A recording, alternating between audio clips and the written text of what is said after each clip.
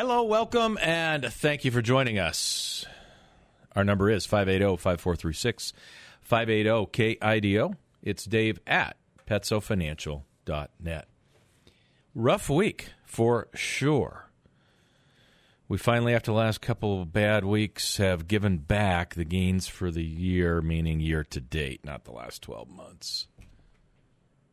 Not exactly rough, but it feels kind of, it does. Like the market isn't going to do anything. And I just, what I've been saying for months now, there's no reason to think the market's going to go up or down. Now, we got interest rates super high, inflation's still there. Jojo the monkey boy, he's just, what do you say? 75% of the country thinks we're going in the wrong direction. I don't think Democrats think Jojo is doing a good job. It's not a political statement. It's a feeling of, if you will, Jimmy Carter malaise. You know, it's America's seen better days. Let me go turn down the thermostat at the White House. You know, it's just feels bad. And there isn't any reason to think from an economic, let's say I can set my feelings aside, for a moment, like, I just don't think we can work this way through. I mean, Jojo's in charge, and he's the guy that did Afghanistan, and he's the guy that threw massive amounts of money, and he won't stop.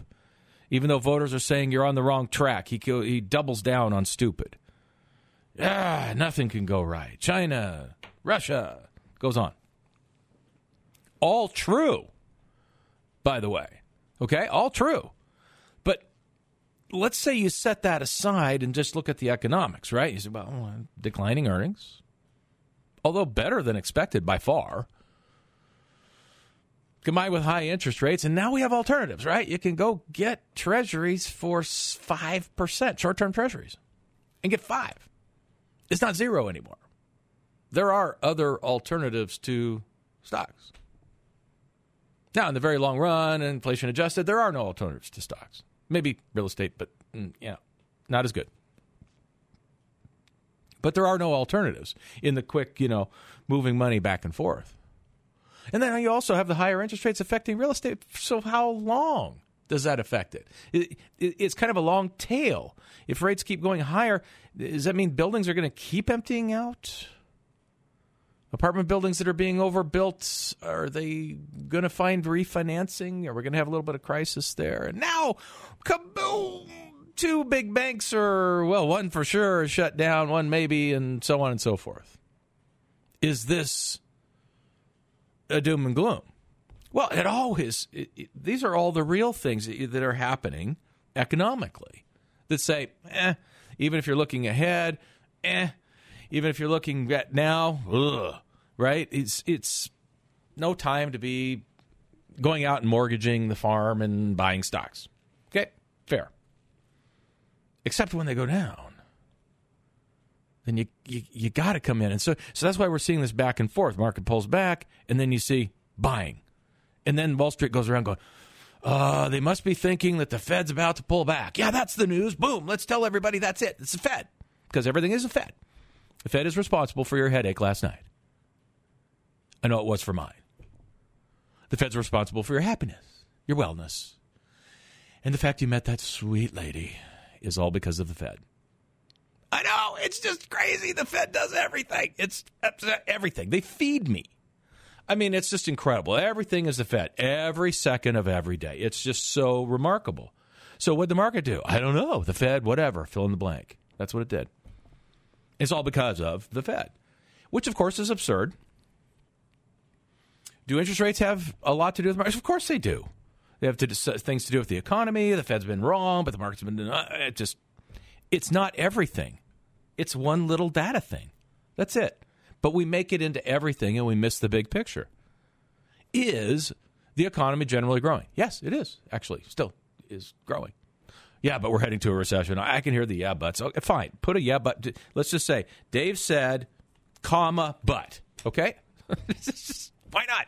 Why not just get entrenched in, yes, but. Okay, that might be a truth, but here's all the negative in the whole wide world. Stacks up against it, so it makes it so that you don't ever have to change your opinion about anything. Markets reflect what we all collectively believe. That's what we forget. That's why the market pushes back and forth. There is bad news. There is lack of leadership. All of those things are true. These are real things in the world to be worried about. By the way, bank failures aren't. I'll come back to that in a minute. They're not. It's just something that excites people. We get to talk about the Depression, and then, of course, the doomsday writers, they get to go, this is like it was like in 1929. No, it's not at all remotely like that. But you can scare old people into listening to you and buying newsletters and buying gold from you. So good on you. It works great. We're in an environment of this push back and forth. Of stocks become too cheap because they are reflecting what we all already believe, that the world is upside down, it's backwards. We got JoJo in charge, and nobody thinks that's bringing any confidence. Everybody thinks we're heading to a recession. We can all argue about how deep it is, shallow, whatever it is. Those are all arguable points, and that earnings are coming down, but they all are known. Therefore, stock prices already reflect that. We forget this every time. Like, every time. Yeah, but I know. We all know. Why don't you tell me the sky is blue? Tell me something I know really well, but tell it in a great way, an excited way. Tell me more facts about how the sky is blue. We all know. And so stocks reflect that. So the idea that you have some kind of information because this week X happened is wrong. But that's normal, but totally normal, okay? So don't get me wrong. You are totally normal to fixate on what already transpired, meaning the news, facts that already happened. It's totally normal. It is totally wrong way about how stocks move. And that's why people are always like, wow, or they think they're good when they're not because they ignore all the times they think the market's going to go up when it goes down and so on and so forth. We're very, very good at lying to ourselves about how good we are at predicting the future. We're super good at it. We just forget all the times that we're wrong, like dead wrong. So we miss it because stocks are already reflecting where collectively we all believe things are going. Whether we actually express that or not, that's what we do. So if stocks reflect that, and they already reflect the fact that we think earnings are going to go down, and then they do, we're left with the news of the week. Earnings are lower, but stocks went up? What? Huh? I didn't predict that. We don't remember that part. We just go, oh, the Fed must have fill in the blank. And so all of CNBC dances around making excuses for why they were actually correct about the Fed or whatever, or earnings or whatever, because they too never seem to account for collectively. We all set the prices of the market based on what we already think. So when the market does what we already think collectively, we all act weird that the bad news has already been reflected and actually stock prices increase. That's the battle that's going on. And it's been going on for 9-10 months. Ever since the Fed went, whoops, we screwed up. Oh, my gosh. Yeah, this isn't transient at all. No. My bad. And then they start predicting 3 rate increases and maybe 6 rate increases, and they're wrong. It's 3 a month, 3/4 point moves per month to play catch-up. The Fed isn't even remotely close to what they predicted, and they only deal with interest rates, and they're the people that do the interest rate thing, right? Can't get it right. So how good are you and I at predicting the future? Not good at all. But collectively, people price in what they think is going on. And that's the battle. Stocks already reflect not good news. Stocks already reflect maybe particularly bad news in a sector. Coupled with, it's not a surprise that interest rates are at 5%. That's real competition now. We were always going there. It's not news. Oh, I just opened up the paper. Look, honey, interest rates are high. We have alternatives to stocks. I guess we should do something about that. It's not news. It's been known for a long, long time. So picking it up and saying, well, here's a guy on CNBC. He says, wow, interest rates are higher and there's alternatives. That's not good for stocks. It's already not been good for stocks. That combined with the fact that when stocks go down and they get cheap and people say, oh my gosh, I can buy Google for this price?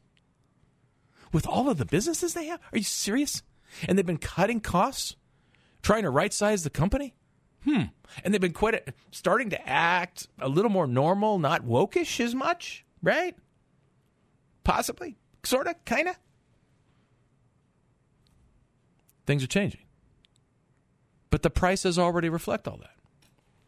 That's the battle. So we keep seeing that. I think we'll see it next week, next month. Until, stay tuned. It'll change. It'll change. At some point, it'll all be digested. And we will be moving into a recession, and people will look on the other side of the recession and say, wow, good days are coming. I'm buying. Way before the good news actually comes. Al, hang on. I got to take a quick break, and when we come back, we'll grab you on the other side. Our number is 580-5436, 580-KIDO. Hello, welcome, and thank you for joining us. 580-KIDO, Dave at PetsoFinancial.net. If you prefer email, let's go to Al. Al, thanks for calling. Go ahead, please. Yes, I think we're living in troubled times here economically. And, I don't particularly ascribe to the efficient market theory, because virtually everybody I talk to really doesn't even understand the most basic aspects of what debt does. Okay? Debt causes lower prices. And why is that? Because what do you have attached with debt? Interest.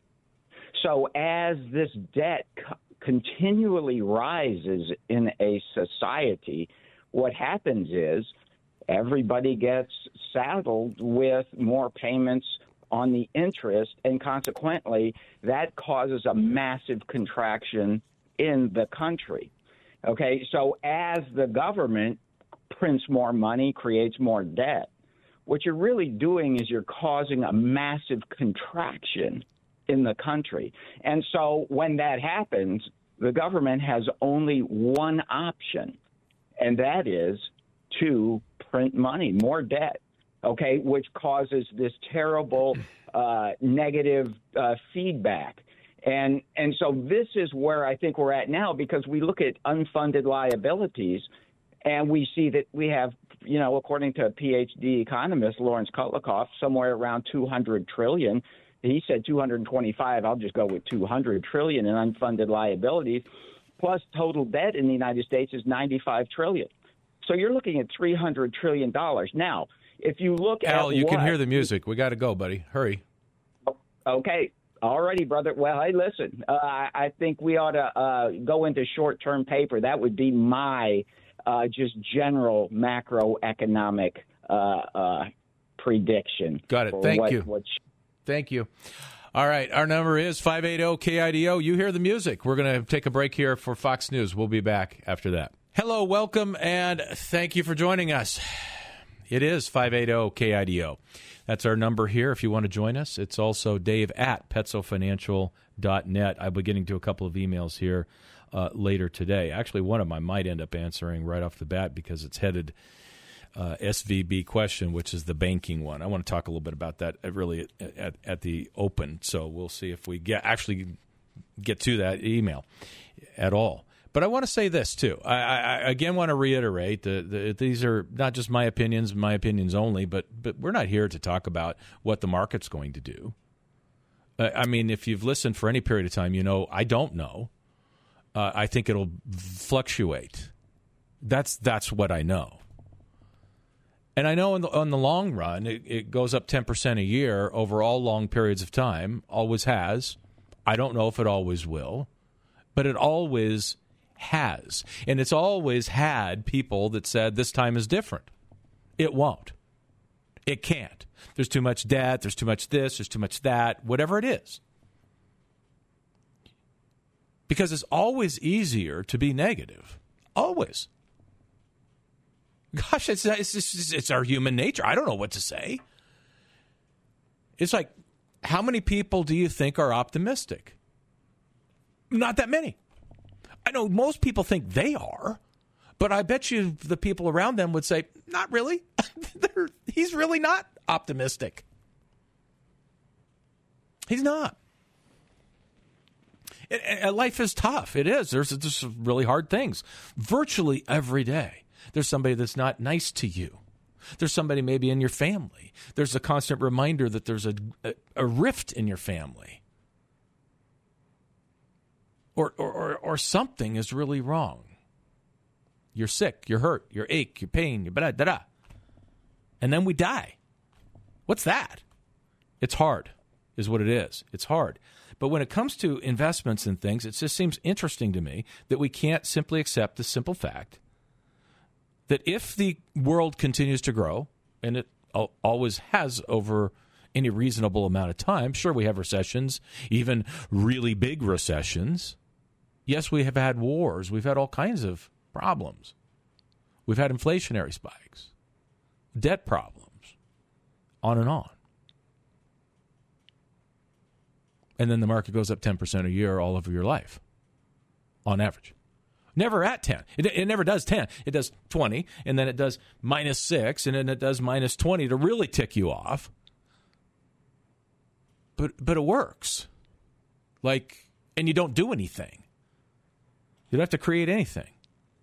You just have to leave it alone. And it becomes this war of hanging on to something that has an unbelievably good history that we don't have to guess at, but we do. So we're not here to guess what the market's going to do this week. We're not here to wonder what do you think about the market? I think the market fluctuates. I think the market reflects collectively what we all think is coming, not what's happened. And that's a tough kind of a split. What do you think interest rates are going to do? I don't know. The Federal Reserve hasn't been even close. They've been off by a magnitude that's unbelievable. Nobody could be that bad. But they were. So why do I think I'm going to guess what interest rates are going to do precisely? And what does it matter? How much more they're going to go up? When are they going to back off? Why do I have to get that right? You don't. We don't. We can't, and we don't need to. When prices go down, buy. When they come back up, if you need some money, you can trim them.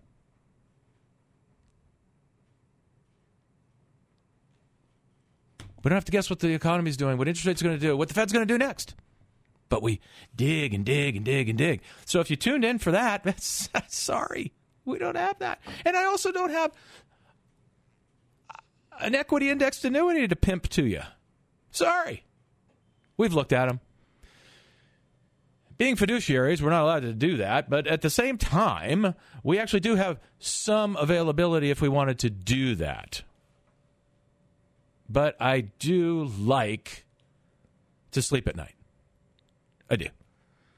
And it would be really, really hard if I pimped those to sleep at night. So we don't have that either. I don't have a guaranteed whatever or your super safe money.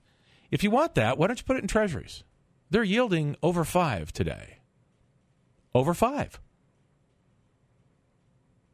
We actually have and are, in our income portfolios, adding more and more and more bonds. Why?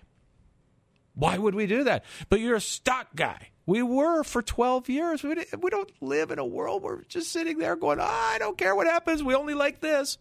We're looking at the whole environment. And for the first time in 15 years, you can have a piece of your money sitting in bonds. A piece. Here's the problem with people. It's all or none. Are stocks good? Then I want all those. What about tech stocks? Let's get all tech because it's better than like the stupid, like Dow Chemical. Okay. All or none. Market's bad. Got to go to cash. No, you don't. You don't do that. We don't have to be all one way or another. I had a fascinating conversation yesterday. I thought it was interesting anyway. I think we both did. But kind of stumbled through this on, what you don't want to do with investing is you don't want to be 100% wrong. You see, you're never going to be 100% right. Now, human nature is, I want to be right, and so I'm going to think about it, never pull the trigger because you can't be 100% right.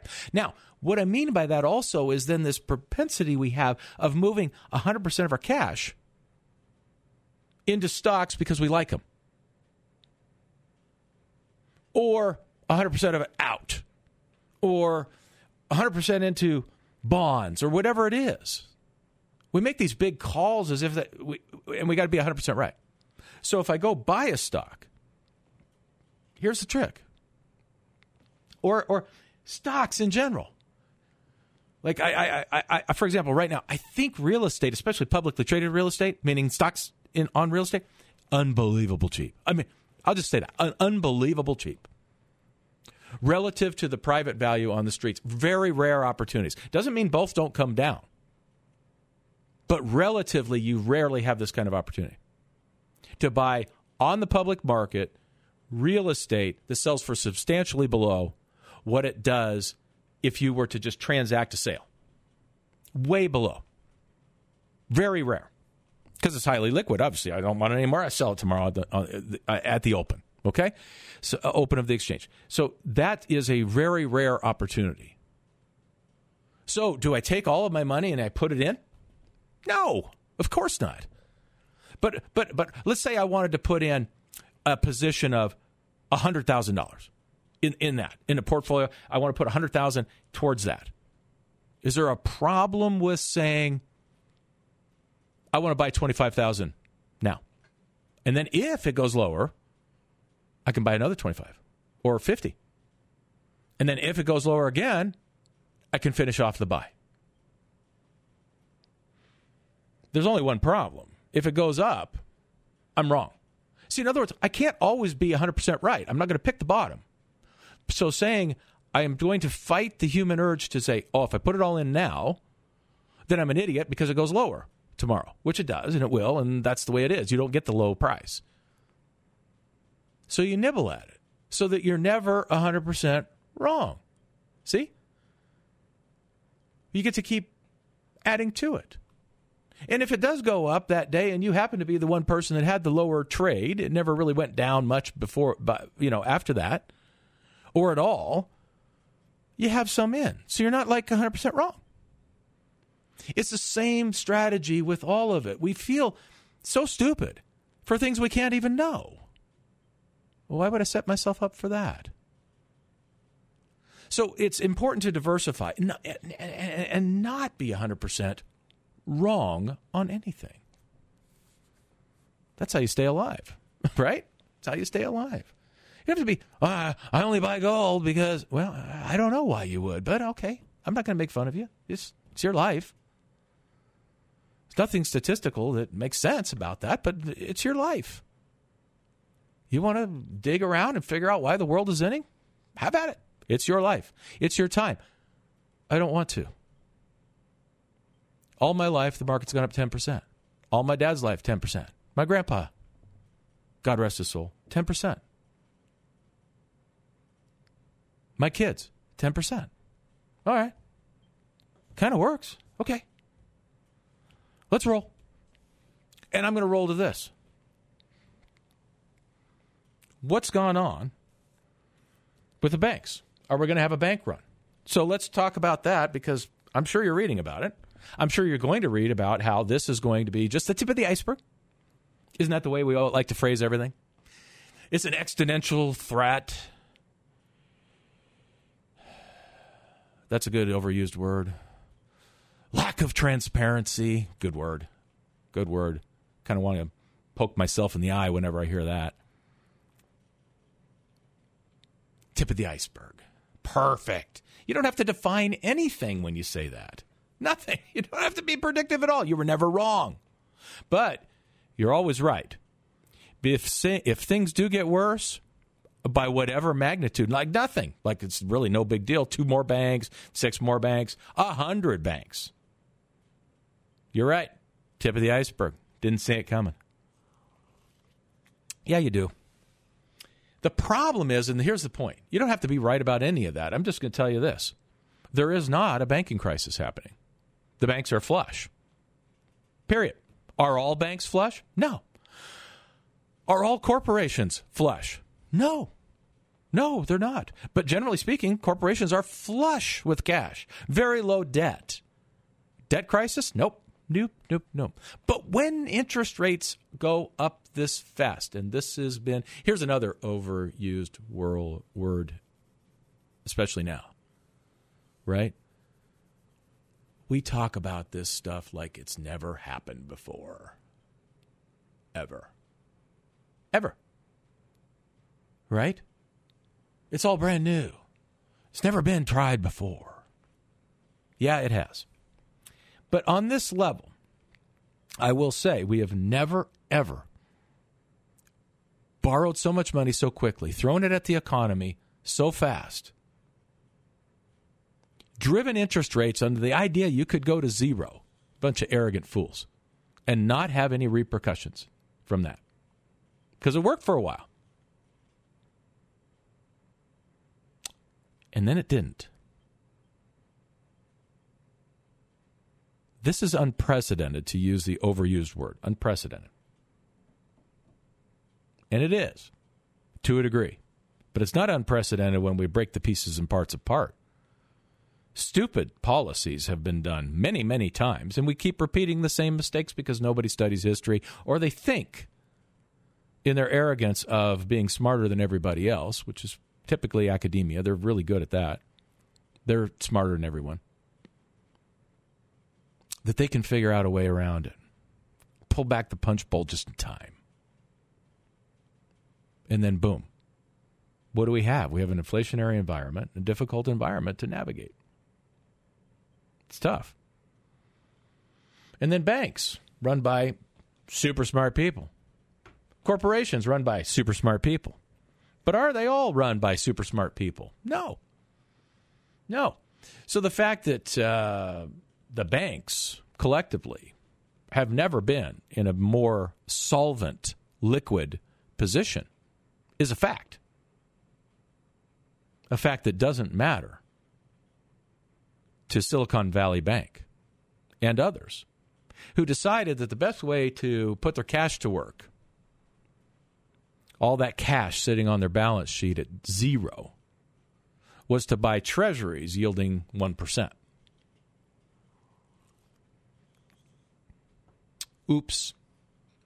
Those treasuries are now yielding 5 or 4, depending on the duration, and are worth a lot less. So when people want to take their cash out and allocate it from 0 interest into 5%, say, somewhere else, their collateral's gone, and now they have bonds sitting there that are worth a lot less and have to take billions in losses. Over-leverage in any form can be destructive, and it is. But it's not systemic. It's not. It simply is not. So you'll hear about more. It'll be talked about a lot. And there'll be people that are really scrambling, little corporations where their money's tied up. I imagine the FDIC will get there pretty quickly and get some things going so that businesses don't collapse because of a liquidity crisis, like their checking account is locked up. But people that have more than 250,000, which is a lot of people, they've got issues. It'll take a while to liquidate everything and see what the losses are on one bank. They're thousands. There'll be a lot written about it because it's exciting, scary.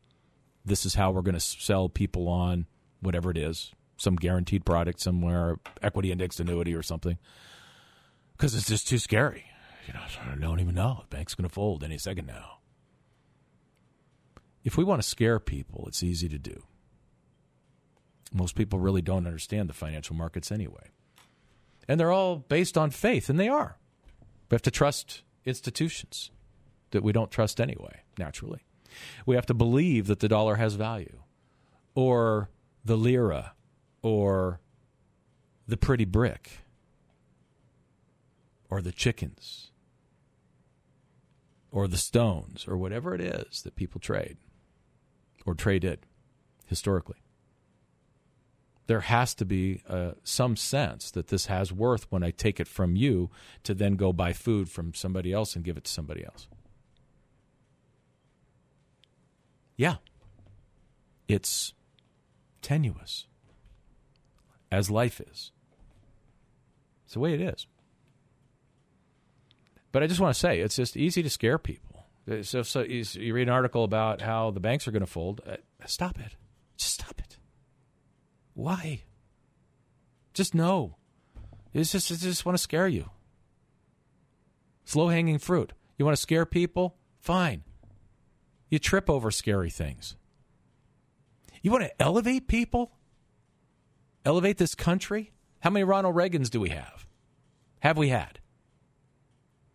How many people? We got to do this. The little guy. Got to stop that. Blah, blah, blah. Yelling, screaming, not elevating. They're a dime a dozen. They're everywhere. It's politics today. People that have real belief in people and our country and our future. It's limited. So what does it have to do with finance? Everything. People that believe in the markets versus people that scare people into products. Big difference. Markets work. Don't worry about it. You just don't need to worry your pretty little head about it. It doesn't mean you bury your head in the sand, but you got to be careful of the inputs. We all do. It's natural to gravitate. I mean, if the airplane's going down, what do people usually do? Calm down. Calm down. I got this. It's a little rough right now, but we're going to get through this. No, most people start screaming, because that's effective. We can come to lots of good thought and think about our futures really well, screaming and being scared. No. Got to be cool-headed. And if we get into those things, we start questioning everything else. It's not putting your head in the sand. It's not opening the door to stupid stuff that makes you do stupid stuff. That's what it is. All right. I got to take a break. Our number is 580-5436, 580-KIDO. And it's Dave at PetsoFinancial.net. We'll be right back. Hello, welcome, and thank you again for joining us. 580-5436, 580-KIDO. It's interesting, real quick, before I dive into a couple emails here. It's just interesting to me how a little self-reflection here. I've been doing this a long, long time. And have come to realize so often that when I'm talking about things and I'm just trying to, okay, a little disclosure here. I have a couple ideas coming into the studio about what I might want to talk about. There's a couple things that for in some weeks like this week, there's definitely, I got to talk about Silicon Valley Bank. And, there's stuff that's there, right? But stuff just kind of comes out. And so it's kind of like a therapy thing almost. It just kind of comes out. And I realize sometimes that when I just stop and I go, God, this is, I need to hear this stuff all the time. I talk about this when I'm talking about basics, how fun it is to talk about, but it's also because it solidifies all these things that are so true that I learned decades ago from John Templeton. You can still learn now because his readings and his writings are all over the place. And the great money managers and all the basics of like, this is insane that we spend all this time. If this thing grows by 10% a year for your entire life, end of story. Quit worrying about it. Quit thinking about it. And trying to be optimistic. And we all have the same things. I do. I got stuff that happens in my life. Stuff that is distracting. Stuff that I don't really want to do. Stuff I have to tell people. I don't want to tell them. You know, I don't want to tell them. I don't want to be mean. I'm not being mean, but I got to deal with this thing, right? We all do. And some days we don't roll out of bed and we're optimistic. And but it's good to share this with you. So thank you. Thank you. Thank you for being my therapist. All right. Let's talk about this. Now, I first of all, Mike, thank you for listening all the time. Man, I can't even imagine, honestly, how tough it is to take care of those cows right now with the cold weather this winter. Wow. God bless you, man. That's a job. I just can't even imagine slogging through the mud day after day and the cold and trying to keep those cows alive. So thank you for that. The answer is this. Here's the question. So I heard under the new whatever act it was. I'm sorry, I can't think of it right now. But the stuff they threw in the bill at the last, the 1,000-page bill that nobody read, and we passed at the end of December. Okay, and now we're figuring out what's in it.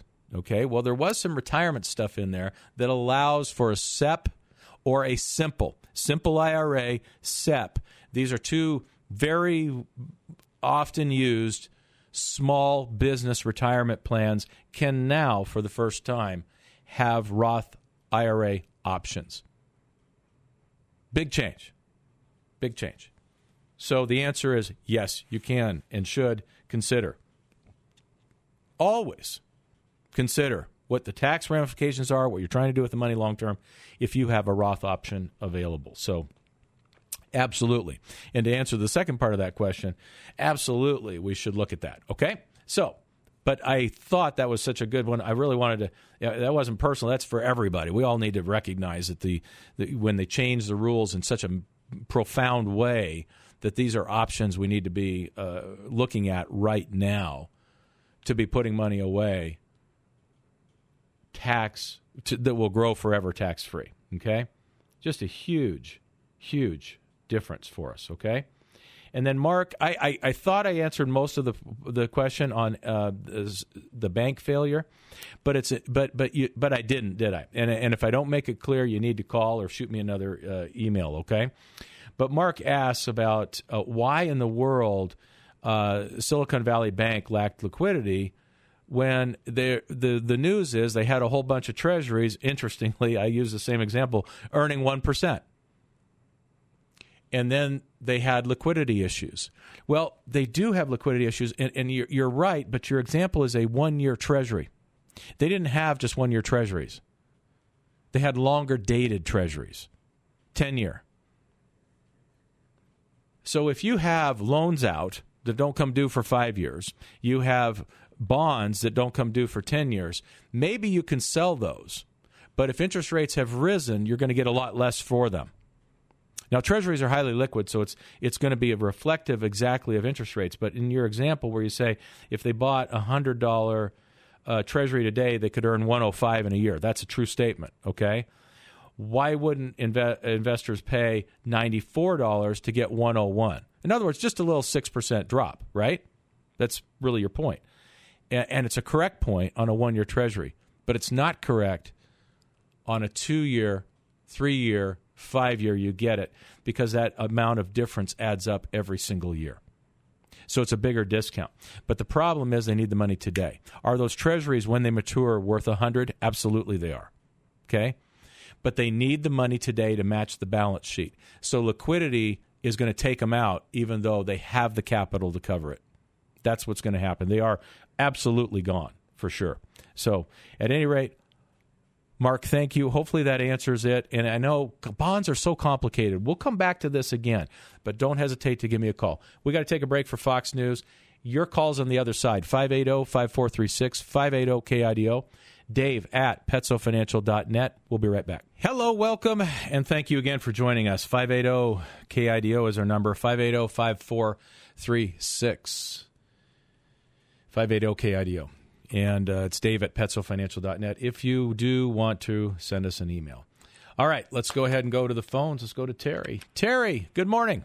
Good morning, Professor. How you doing? I'm doing very well. You can probably tell I'm feeling pretty chipper today.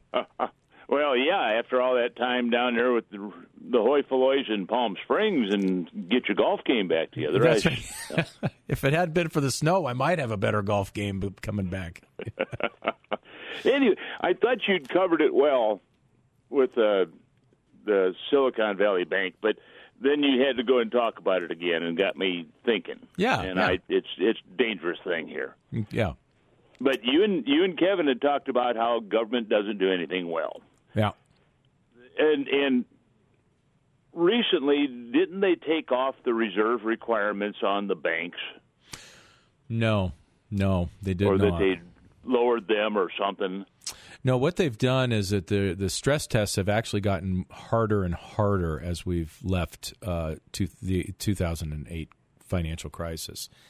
And where you're seeing some of the restrictions removed is on the smaller regional banks, which would be considered one of. It's a pretty big bank, 16th in the country, I believe. And right. But the smaller and regional banks, with some of the legal requirements they had, not really reserve requirements, but the some of the other requirements of complying that made it impossible for them to afford it, if you will. Big banks can hire just another couple of attorneys, no big deal when new regulations come.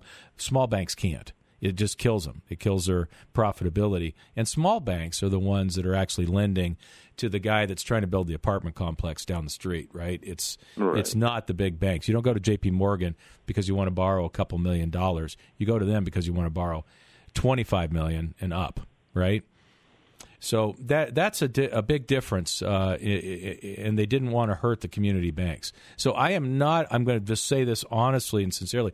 If there's some regulations out there that I was not aware of that were eased up other than what I just talked about, that please correct me. I mean that.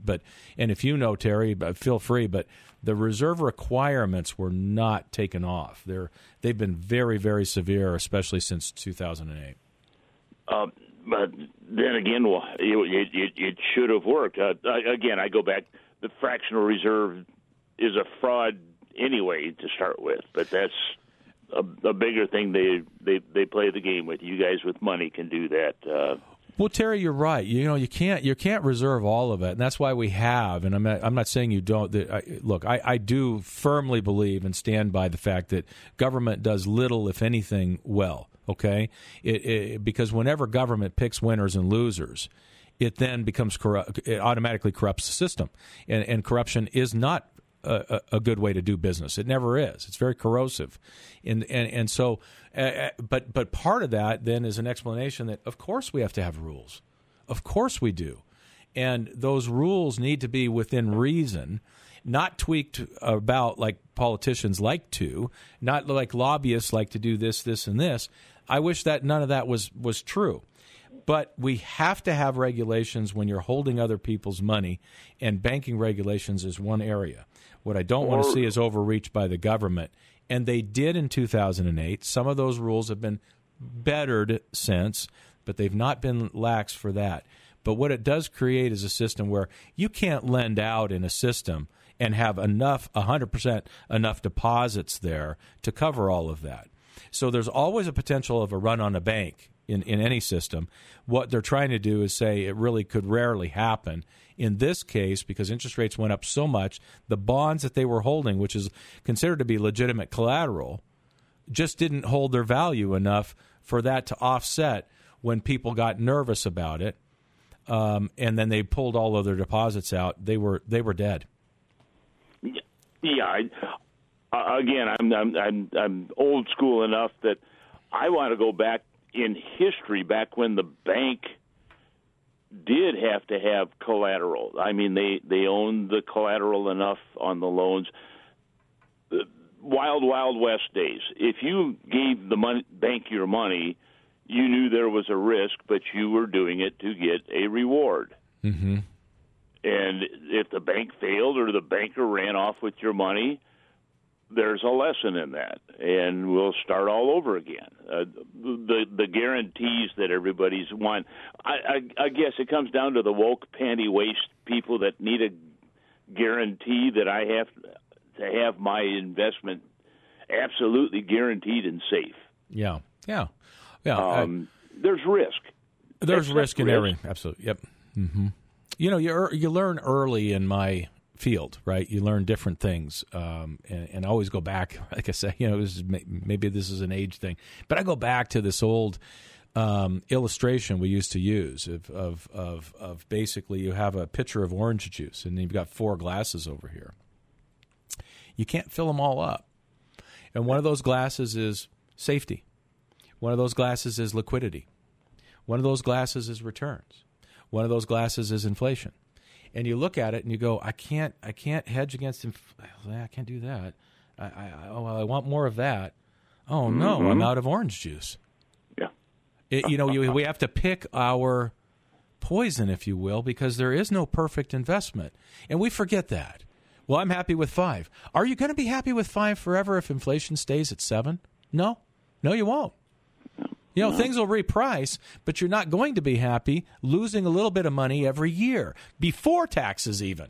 Losing a lot of money after taxes every year is not a strategy. It is not a strategy. So as we go, and are we going to be happy with 1-year treasuries when interest rates come back down? Maybe we should have got the 4% 10-year. Maybe. I'm not saying you should, but these are all questions you have to say. More risk, longer range return, more safety, less money over here for returns. All of those things are true, and we forget that. There's no perfect investment. Do you have an extra copy? I can't find mine of the American Funds brochure of Louis the Loser. Oh, I love that one. That's my favorite one. I have talked about that one for 30 years. No joke. I really have. I did. Do you remember that's back? the kind of thing that you need to look at and keep in mind. Okay, I could get rolled over in this, but hey, I can make a lot of money over time too. Yeah. Oh, that's a great one. Louis the Loser is a great one. That's got to be still around. It's so classic. I think it is. I think it's in their ICA guide, actually. I'm trying to thumb for it right now. There he is. Oh, okay. I found him. Like I said, I couldn't find mine the other day when I was thinking about, what to talk to you about. But, yep. Louis the Loser. There he is. Louis the Loser. Maybe if I got time today, we'll talk about it, but I doubt it. But I'll keep him out for another time. It's in the ICA guide, so give our office a call if you want one, okay? Well, I'll be in on the 16th. So perfect. Good. All right. We'll see you then. All right. Well, you have a good day, sir, and thank you. Do the same. Thanks, Terry. All right. Bye. Bye. And our number is 580-5436, 580-KIDO. Let's go to Gary. Gary, thanks for calling. Calling? Good morning, Dave. Good morning. Earlier in your program, you had mentioned real estate being on sale in the market. Were you referring to real estate investment trusts? Yes, publicly traded ones, yes. Yeah. Okay. I like stock. They're just like stocks. Okay. What I'm saying is, and this is a basic one right now. And again, we're not here for stock tips, sector tips, or anything like that. What I'm saying is, I'm trying to give a real time example of something I think is an incredible value, but I want to leave the door open to keep adding as the market tells me it's an even better value. You idiot for buying. Okay, so because that's what's going to happen. So what I'm doing is saying that, but what I want to try to do is define this, because I'm not saying what real estate prices are going to do. What I am going to say is that if you have a highly liquid real estate investment that you can unload in a second at no price or no cost, or you have a building you want to sell right now and you may or may not be able to sell it for the next 6 months, that's a liquidity issue.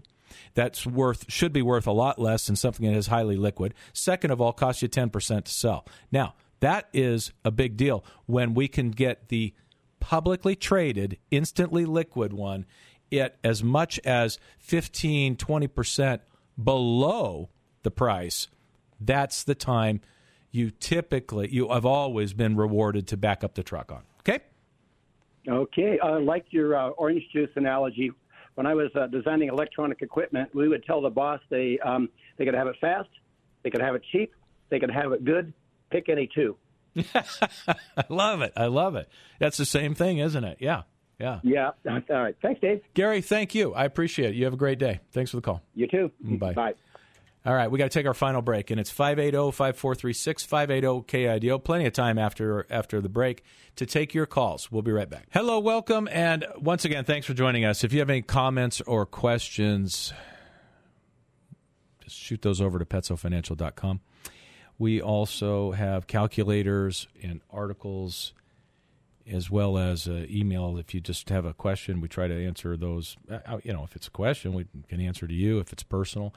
If it's one you want for the show, same thing, okay? Also, it's dave@petsofinancial.net. Comes direct. So there you go.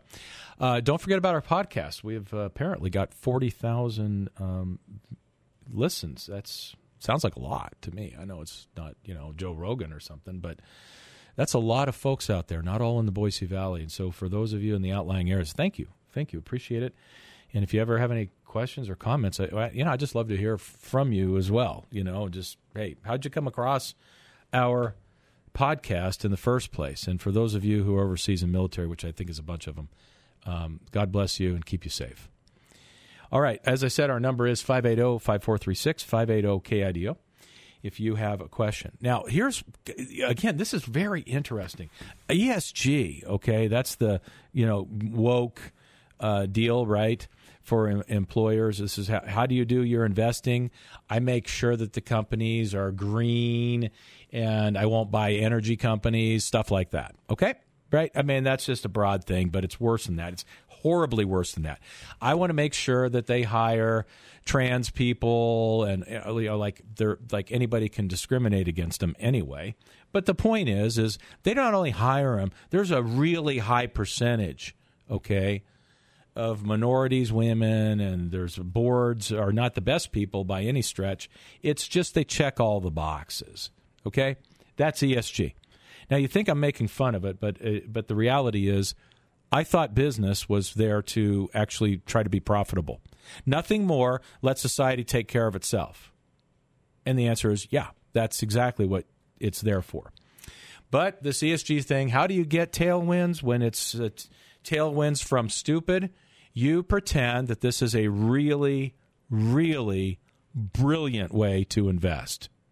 That's what you do. You slice and dice numbers and say, look, if these companies are environmentally aware, then what you end up with is a super duper profitable company.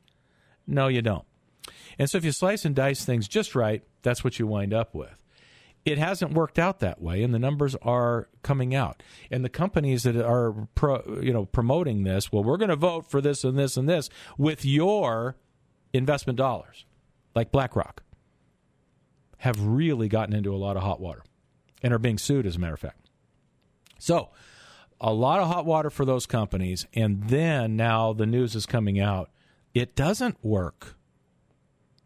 It doesn't work as well as just figuring out how to make money and then support whatever causes you want. But most of all, I just want you to go make money at whatever widgets you make, oil you drill, whatever it is.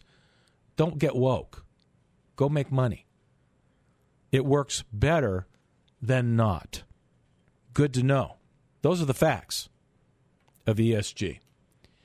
Look forward to talking with you next week. I hope you have a wonderful week, and thank you so much for tuning in.